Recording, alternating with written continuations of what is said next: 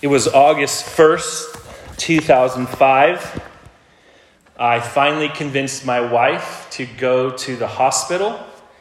She wanted to do most of her labor, her first labor at home, but it was quickly turning from having labor at home to having a baby at home. And I wasn't ready to deliver a baby at 28 years old. I don't remember how many hours of labor we had, but I do remember when Orion was born, what a happy moment that was for us. We had a son. Same for all my kids. When you have children, your world changes. It's an absolute joyful love. If you don't have kids, you should just know that your parents had that kind of love when they held you for the first time. If you can imagine that kind of love that a parent has for their child, then you soon begin to get a small glimpse of the eternal love that God the Father has always had for God the Son. An eternal love that was manifested at his baptism that Jason just read for us. And if you begin to glimpse that, you begin to glimpse the purpose of Jesus coming into the world was to manifest that love to you and to me.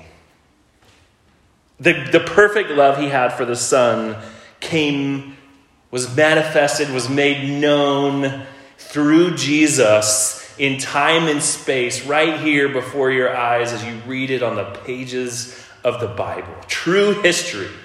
Here he is, the Ancient of Days has come into the world. And Luke, who is the author of Luke Acts, that is one book with two parts, if you remember in chapter 1, he began to write an orderly account of the life, the death, and the resurrection and ascension of Jesus to a man named Theophilus. So that Theophilus, or whoever's reading, whoever's listening, like you and like me, might know with certainty that these events were both true and good for us. You might know with certainty of the things that you have learned. The certainty isn't a mathematical certainty, but it's a certainty nonetheless, a historical certainty, a certainty of a relational certainty that God has done something through this man, Jesus Christ. Now, in the first 3 chapters that we have been through, in the account of Jesus and his cousin, we think they were cousins, John the Baptist, began with their birth, their parallel, their birth. John is approximately 6 months older than Jesus. And we see Luke giving an account beginning in utero all the way up until their ministry. And that's where we find Jesus this morning. We find an account of the beginning of his ministry at 30 years old. And John the Baptist, from the outside, both of these men, John the Baptist and Jesus, are unlikely candidates to be both the greatest Old Testament prophet and the Messiah of God. And John begins his account, and now we're on into Jesus' life. He's about 30 years old.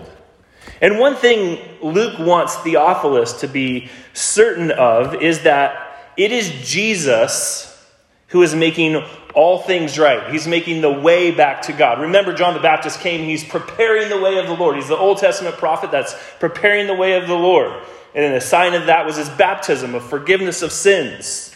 And the baptism meant repentance. You were to repent of your sins and turn to Christ. And it was actually Christ who was paving the way, making this new way for humans, for sinful humanity to get back to God. Jesus was coming on the scene, and John the Baptist was preparing the way of the Lord. And the message of this book is that Jesus is the Lord of the universe. And he's bringing salvation to the ends of the earth.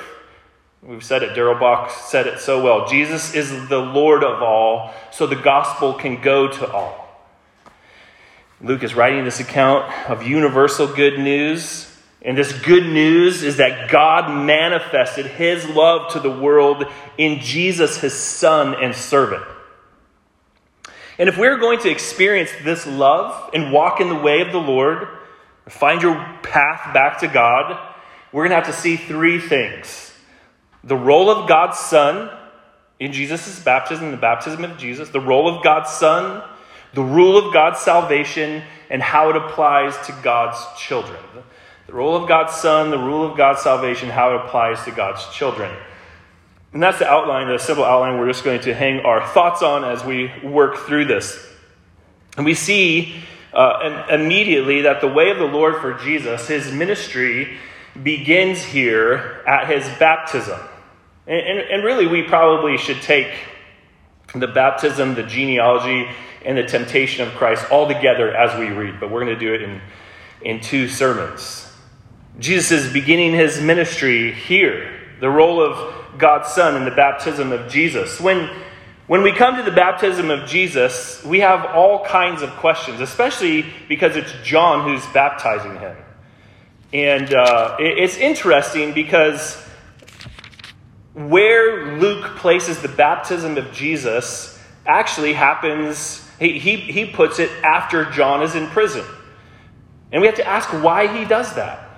Why is Jesus even baptized? What's the whole point of Jesus' baptism? John came baptizing for the repentance, for the forgiveness of sins, but Luke is presenting Jesus as one without sin. So why is Jesus getting baptized if he's sinless? Now that's a good question. And it's something that the book of Matthew helps us answer. However, I think as careful readers, we want to ask the question, why does Luke place Jesus' baptism right here? Understanding that Luke, the author, an inspired author of the scripture, has a purpose for putting the baptism right here. Right here you see that it doesn't even name John as the baptizer.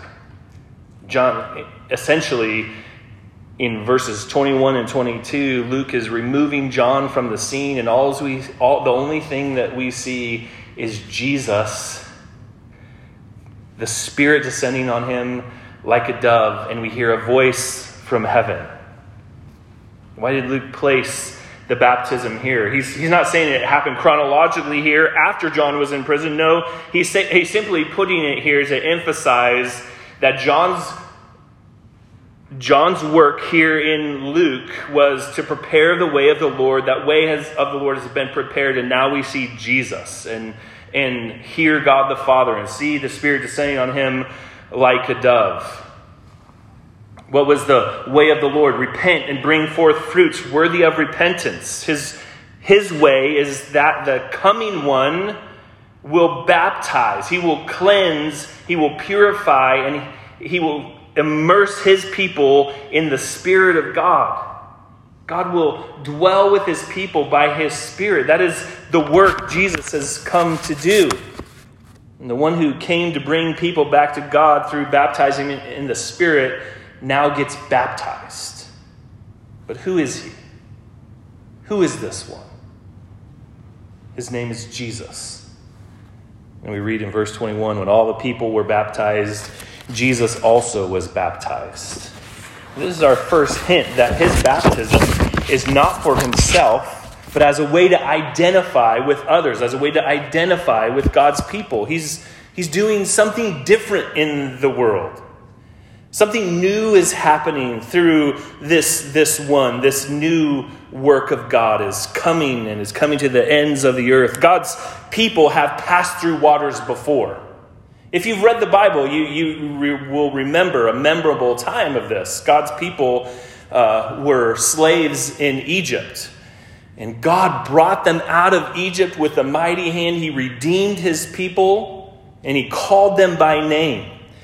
And he was with them through the waters as they passed through the waters. He was with them in a pillar of cloud by day and fire by night. He was before them and behind them. And now God is passing through the waters for them again, identifying with his people. You may ask, what do you mean God is doing this? Friends, Jesus is not just identifying with the world. He is fulfilling a particular role as God's Son. God himself has come down and taken on human flesh in order to identify with humanity and bring them back to God. He now enters the waters of baptism, not for his own sins, but for the sins of his people. And we see there, as Jesus was praying in Luke 3, the heavens were opened and the Holy Spirit descended on him in bodily form like a dove. And a voice came from heaven. You are my beloved Son. With you I am well pleased. And God, Jesus, is fulfilling the role of God's Son. And when we read the Bible, we have to hold the Bible together as one story. It's 66 books telling one story about a God who's come to redeem a people and dwell with them in a place. It's basically the story of the Bible. God created everything. Adam and Eve sinned, and Adam plunged the human race into sin. And ever since then, we've been sinning in thought, word, and deed from time immemorial. God made Adam to be a son, a representative of God's people, but Adam failed. And this is a theme running throughout the story of the Bible. Adam is God's son. He was given this earth to be a prophet, priest, and king. He was supposed to be a prophet, telling God's story to God's people. And he's supposed to be a priest representing God's people to God. And he's supposed to be a king. He was to have rule over creation by speaking and following the word of God. He was a priest by relating man to God. And he was a king in protecting and providing and helping mankind and the earth to flourish. Adam, the lowercase son of God, failed in every one of those responsibilities. He failed in every one of them and plunged us into sin when he listened to the serpent through his wife and disobeyed God's word. And humanity sits and wonders what will happen to our race. What will happen to the race of man? And then God, through a series of promises, he makes a nation for himself. Through Abraham and Isaac and Jacob, and now the nation Israel, the 12 sons of Jacob are considered to be this nation, this new son of God that will bring the rule of God back to the earth. That's what a lot of people thought. And God's son, Israel, was given the privilege of bringing the good news of God's redeeming love to all the nations. They kept that love for themselves, or so they thought. They didn't want to share it with other people unless those people became just like them, following the rules and getting circumcised and being Jewish people. But their whole identity as a nation was to show forth the love of God and displaying it. The Son of God. God loves his son Israel, and Israel fails in their role of prophet, priest, and king. God even gave them particular prophet, priests, and kings throughout their history as a nation. God even demonstrated this threefold office, priest, prophet, priest, and king in the national religious structure. You think of King David and King Solomon. You think of the prophets, Isaiah and Ezekiel. And you think of the priests, Levi. They're all meant to show how God wants to relate to his people. They had prophets telling them to return to God, priests who ministered the sacrifices so they could return to God. And they had kings rule over them so that they would flourish in God's place as God's people. But Israel, and every one of the prophets, every one of the priests, every one of the kings failed. They failed to represent God to man and man to God, either through their sin or through their death. And then we see Jesus enter stage left onto the scene of redemptive history. And we see him praying as he is baptized, maybe even praying for the empowerment and the presence of the Spirit to fulfill God's work, to fulfill his ministry as the Son of God. Adam failed. Israel failed. Here's the true Son of God entering the waters of baptism for all of his sons and daughters. And most of the time, what do you think of when you hear the term Son of God? You probably think, oh, that means that he is God. That this is a proof that he is God. And that is true partly. But there's so much more to this. He was fulfilling the role of the Son throughout Scripture. Say, Adam failed, Israel failed, we fail in our duties as prophet, priests, and kings on this earth. But Jesus never did, and he enters identifying with his people as both God and the Son of God. The way of the Lord was for Jesus to enter the waters of baptism and identify with you. And don't you need that, friend? We may blame Adam and Eve for sin being in the world, but what about the sins that we have committed? The failures in thought, word, and deed that we have wreaked havoc on this world ourselves. How could there ever be a way back to God when we have sinned against an eternal being? When we have sinned against an eternally good and holy and just God? The Messiah, the anointed one of God, would bring salvation to his people, the Son of God. And we see him here being verified and validated in his life as presented in Luke. And the Gospels verify and validate that he was the perfect Son of God.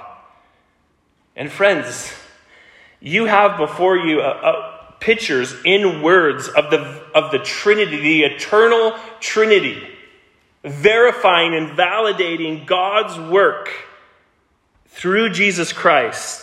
In the presence at his baptism, and the Father's approving words. The Father's words from heaven call to mind the Old Testament word about the Son and the servant of God. This crucial role that Jesus plays, bringing salvation to his people. Those words, "You are my beloved Son, with you I am well pleased," are the fulfillment of Old Testament promises and prophecies. Psalm 2:7 is a psalm about the King of Kings. In Psalm 2:7 it says, I tell of the decree, the Lord said to me, you are my son. Today I have begotten you. Begotten, not made. This is an enthronement psalm. At Jesus' baptism, God was giving approval of the kingdom Jesus was bringing at us. He was the true king, the true Son of God. He was not only the son, he was also the servant. The way he would bring the kingdom was to be God's son, to fulfill Adam's role. He would be the last Adam. And as Jason read for us the last part of the genealogy, we're reminded of how Jesus identifies with true humanity. So as we said before, the baptism, genealogy, and temptation are to be read together as having one main point. And that is that God is identifying as the true Son, and Jesus is identifying with his people as the last Adam. So now what we're going to do is to take every name of the genealogy and show its significance. I'm just kidding. We're not going to do that. But we are going to just talk about the genealogy quickly, okay? Genealogies in the Bible may seem boring and something to skip in your Bible reading, but they have real significance as we look through them and maybe compare genealogies with genealogies. What do they mean? The genealogy of Jesus, we find one genealogy in Matthew. It's at the beginning of the Gospel of Matthew. He gives a genealogy. And this is the other genealogy given of Jesus, and this is in the book of Luke here in chapter 2. The hard part about this is Matthew's genealogy and Luke's genealogy differ. And Luke was trying to give certainty to Theophilus about the things that he had learned. So why can you have certainty that the Bible is not contradictory? For instance, Matthew has Joseph's father as Jacob, and Luke has Joseph's father as Heli. So what's the deal with that? And some people have tried to come up with a solution to this because they have a high view of the Bible, and some say that Matthew's genealogy was Joseph's genealogy, and Mary's and Luke's genealogy was Mary's genealogy, and that's how they have tried to make them fit together. And most scholars and commentators think that's probably unlikely. It's a good effort, but it's probably not the case. Mostly because Mary's not even mentioned in the genealogy at all. Why was Jesus the son of Joseph, supposed to be the son of Joseph? The son of Heli? I think a more likely resolve to what is an apparent contradiction is that one line, Matthew's line, is the line of his kingship. The kingly heir is sort of traced down. And we see Matthew gives a symmetrical genealogy as he gives his genealogy. And Luke simply lists the men that are related to Joseph biologically. Now, that doesn't answer the question, why the different names? Why Heli and one Jacob? And one thing that may solve it is the fact of the levirate marriage. In Leviticus 25, God gave the Israelite people, he gave them a command that if a husband dies and the wife is still living, that the brother of that husband was to go and provide children for that family, so that line could continue. And it's likely that something like that has happened, or some sort of adoption has happened in the life of Joseph. And in fact, Joseph himself is the adoptive father of Jesus. Notice how the unlikely, like an adoptive father, is able to end up in the line of Jesus. This is the gospel that goes to the most unlikely, the most insignificant, like a carpenter who was engaged to a girl who said she became pregnant by the Holy Spirit. And here he is by faith. He's adopting the Son of God into his family, caring for the Son of God just as his own son. And Jesus honors Joseph as his adoptive father. And Luke honors this relationship. And it is through Joseph, it's through the adoptive line of Joseph that Jesus finds his lineage in the kingship of David. All the way back to Abraham, the son of Adam, the Son of God. That is a powerful point about how the gospel is coming to a weak and helpless humanity. Only through a plan of God that goes through the ages and comes down to weak and helpless people like you and me. You know, there's some of the differences of Matthew's and Luke's genealogy. Matthew begins with the gospel, his gospel with the genealogy, thereby establishing the immediate connection with the Old Testament and with Israel. Why? Because Matthew was writing to a Jewish people. He was writing to a Jewish audience, and they would have needed to understand that Jesus had this heritage. Luke waits till this significant part of the ministry of John the Baptist is completed and Jesus stands alone as the designated Son of God. He is the Son of God that traces all the way back to the son of Abraham, the son of Adam, the Son of God. Jesus is identifying, we think probably the significance of Luke's genealogy is that Jesus is a member of the human race. And so a son of Adam. The contrast of Jesus to the first Adam, the obedient second Adam. And even though it's not explicit in Luke, it's implicit that here he comes, the son of Adam, identifying with sinful people like you and like me. This is the Son of God. The role of God's Son in his baptism is to manifest God's love to the world through Jesus, the Son of God. And secondly, the rule of God's salvation. The way he would bring the kingdom was through being a suffering servant. As the Son of God, Jesus is not only the king who is bringing a kingdom, he is a servant who is suffering. This phrase that God the Father speaks, my beloved Son, recalls to mind not only Psalm 2:7 that he's the king, but Isaiah 42:1 that he is the servant. Behold, my servant who I uphold, my chosen in whom my soul delights, beloved Son. I have put my spirit upon him, and he will bring forth justice to the nations. Now, dotted through the book of Isaiah are 4 songs. 4, they're called the servant songs. Isaiah 42:1-9 is the first of the servant songs. And they describe not only the servant of God who brings salvation, but they describe the way the servant is going to bring salvation to the nations.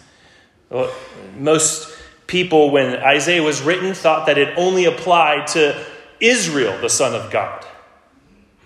But now Jesus, being called the beloved Son of God, we see the fulfillment of Isaiah 42:1-9, the servant song, that Jesus is the suffering servant who is not only coming to identify as the Son of God, and to identify with God's people, he's coming to suffer with and for God's people. We saw John experience suffering for the reproof of Herod and Herodias. But as if to say, John is not the suffering servant. God removes him from the narrative, puts him in prison, and alone stands Jesus. So while John and other Christians like you and I might suffer, it is Jesus, the Son of God, who is the true suffering servant. Isaiah 42 tells us hundreds of years before Jesus comes on the scene that the true Son of God will have God's Spirit put upon him, and he will be my servant. Friends, the servant and this Son is absolutely unique. He's identifying with us in our weaknesses and in our sin. He, as not a sinner, but he's identifying with us. But there's no one like him. Even in Adam's role as the Son of God, he was not like Jesus. He was a pointer to Jesus. Jesus never sinned. And because Jesus is altogether lovely and altogether excellent, Jesus is the far better Adam who God always had in mind. He's the better Adam. He's the better Israel. Friend and fellow sinner, this is not just good information. God wants us to see Jesus as this unique Son and servant of God and trust him. O Theophilus, I want you to know with certainty that you can trust this Jesus. And whatever you're going through right now, you can trust, you can put your full weight on the Son and suffering servant. You have a big decision to make. You can trust him. You have a big sin that you don't know if he can forgive. You can trust him. You are suffering. You can trust him. When I went through my dark night of the soul last year, I'm not special in this. Lots of people go through dark nights of the soul. You may be in one now. But I was in one last year. And one of the voices in my head was how bad I was, how much of a failure I was as a husband and as a father and as a pastor. But the one person and the one voice that never left me, never would forsake me, was Jesus. He was my closest friend during that time. And his voice was faint at times, and sometimes it was drowned out by the dark thoughts of a dark soul, but he was my closest friend. I remember one dark moment all alone at my kitchen table lunch one afternoon. I was all alone, sobbing. If you're all alone at your kitchen table sobbing, something is wrong. And you need to get help, okay? You need to talk to a friend. You need to talk to a counselor. I don't know, but something's not right, okay? Just to let you know, I'm not normalizing this. Something is going on in your soul. And I cried out against the lies that were being spoken either by myself or the enemy. And I said, no, that is a lie. God loves me in Christ. God really loves me. And friend, God loves you too. And I don't know if you're a Christian or not a Christian, but in this text, we see the Son of God and the suffering servant of God coming for you, telling you that he has fulfilled the obedience that you failed to fulfill. He obeyed in every aspect where we have failed, where Adam failed, where Israel failed, where Doug failed. This is the active obedience of Jesus. His obedience and righteousness is a part of our salvation. Do you believe that? Why didn't Jesus come to the earth as a 33-year-old man, die for our sins, and go back to heaven? Because all righteousness had to be fulfilled. He had to actively live out the law as a human being in our place. Because it wasn't just enough to die for our sins. The righteousness of Christ had to be imputed to us. So that when God looks at us, it looks as it is to him as if we actually fulfilled the law. This is the active righteousness, the active obedience of Christ is imputed to you. Jesus became sin who knew no sin. He became sin who knew no sin, that we might become what? The righteousness of God. And the Son of God and the servant of the Lord did that. It was imputed to us. It's imputed to our account. Your account might be overdrawn in the bank. And wouldn't it be nice for someone to impute their money to you? Jesus has imputed his righteousness to you. In his perfect life, he lived in your place. That's why it's not enough for you to obey the rules to get back to God. We can never get back to God in this way. Only the true Son of God and servant of the Lord could do this. And his natural inclination in all of this was to pray. That's what we see throughout the life of Jesus. And I would challenge you this week to look through the life of Jesus and see every time he prayed. It's about 6 or 7, maybe 8 times that he prays. When he prays, something happens. Things start to happen. And as the Son of God and servant of the Lord, this is how Jesus operated, starting with his baptism. I'm sure before that, we just don't have record of it. Before that, Jesus is praying. Did you notice that? He's standing in the waters and he prays. We don't have the words of Jesus in verse 21. But we can imagine that he's praying for the Spirit to empower him for the ministry that God is calling him to. This is a natural activity between father and son. The son to pour out his heart to his father. Ask his father for help.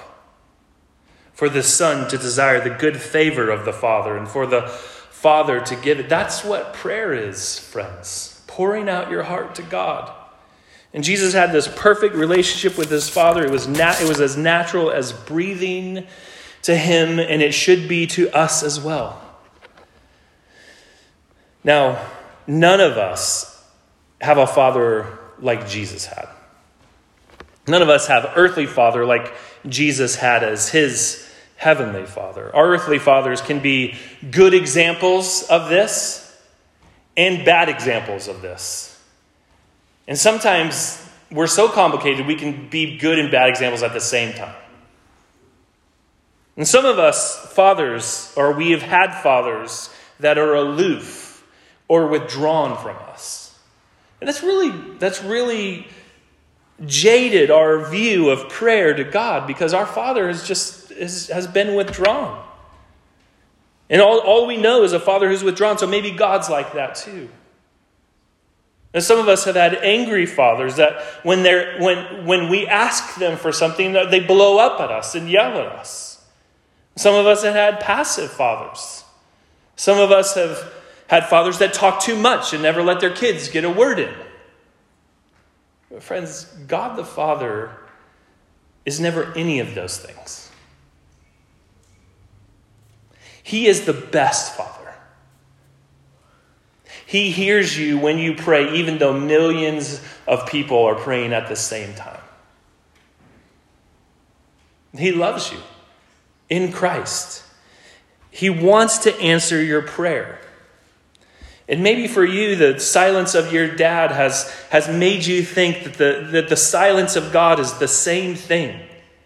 God the Father is never that way. He has revealed everything you need to know about himself in his world and his word. And he's never withdrawn, even when it feels like he is. Even when it feels like the heavens are brass or there's a wall blocking him, he's never aloof. If you're in Christ, you are his child. He's not angry with you. Even if he's disciplining you, he's not angry with you. He's not withdrawn. He's there. And Jesus, the Son of God, is praying in one sense for us and also giving us an example of how to relate to God. How does this apply to you? Now, we'll not take the concluding minutes to guilt you into a prayer life. But I want you to know how good it is to pray to God. No matter what form it takes. Maybe it's throughout your day. But I want to encourage you to set aside some specific time in your life to be praying. So like Martin Luther said, I cannot begin a day without 2 hours of prayer. Maybe you want to start there. But if you're like me and you start there, you won't even last 15 minutes, right? I won't even last 15 minutes. But maybe you try 15 minutes tomorrow morning, Monday morning, right? You wake up and maybe you won't even get 15 minutes. But I want to encourage you, take a psalm, take the words of Jesus, take the words of the Apostle Paul, and pray them back to God. And pray them for one another in this church and for your family. Before you know it, 15 minutes will pass by. And if you take 15 minutes the rest of this year and you do 15 minutes a day, you will have prayed 114 hours. You can check my math, but I think that's right. Which is more than you probably prayed last year, probably more than I prayed last year in terms of a dedicated time of prayer. I'm reading The Disciplines of a Godly Man right now, and I finished the chapter on prayer. And one of the tools he suggested using, Tim Challies said the app PrayerMate changed his prayer life. Maybe you use something like that and put in a prayer list that you can work through for your family, for yourself, for your family, for your church, for evangelism in the world. God is your Father. If you have trusted in him and repented of your sins, he wants to hear you, dear friend. You will explore you will know and explore the greatness and the excellencies of Christ, even as you suffer, as you see him as your only friend, your only hope in life and death. Friend, he is the true Son of God. And he is the suffering servant who came into this world to manifest his love for you in Jesus. Will you believe him? Will you turn to him in prayer because it's one of the ways he manifests his love to you? Now I'm going to give you, as we conclude, I'm going to give you a few moments of quiet prayer. And I don't know how the Holy Spirit is working in your life right now. It may be through confession of sin, and we can confess our sins to God and know that he's faithful and just to forgive them. And I encourage you, before we take communion, to examine yourself. But I'm going to give you a few moments of quiet to respond to God in whatever way he's working in your life, and then I'll conclude with a prayer, assurance of pardon, and we'll take communion together. Take a few moments.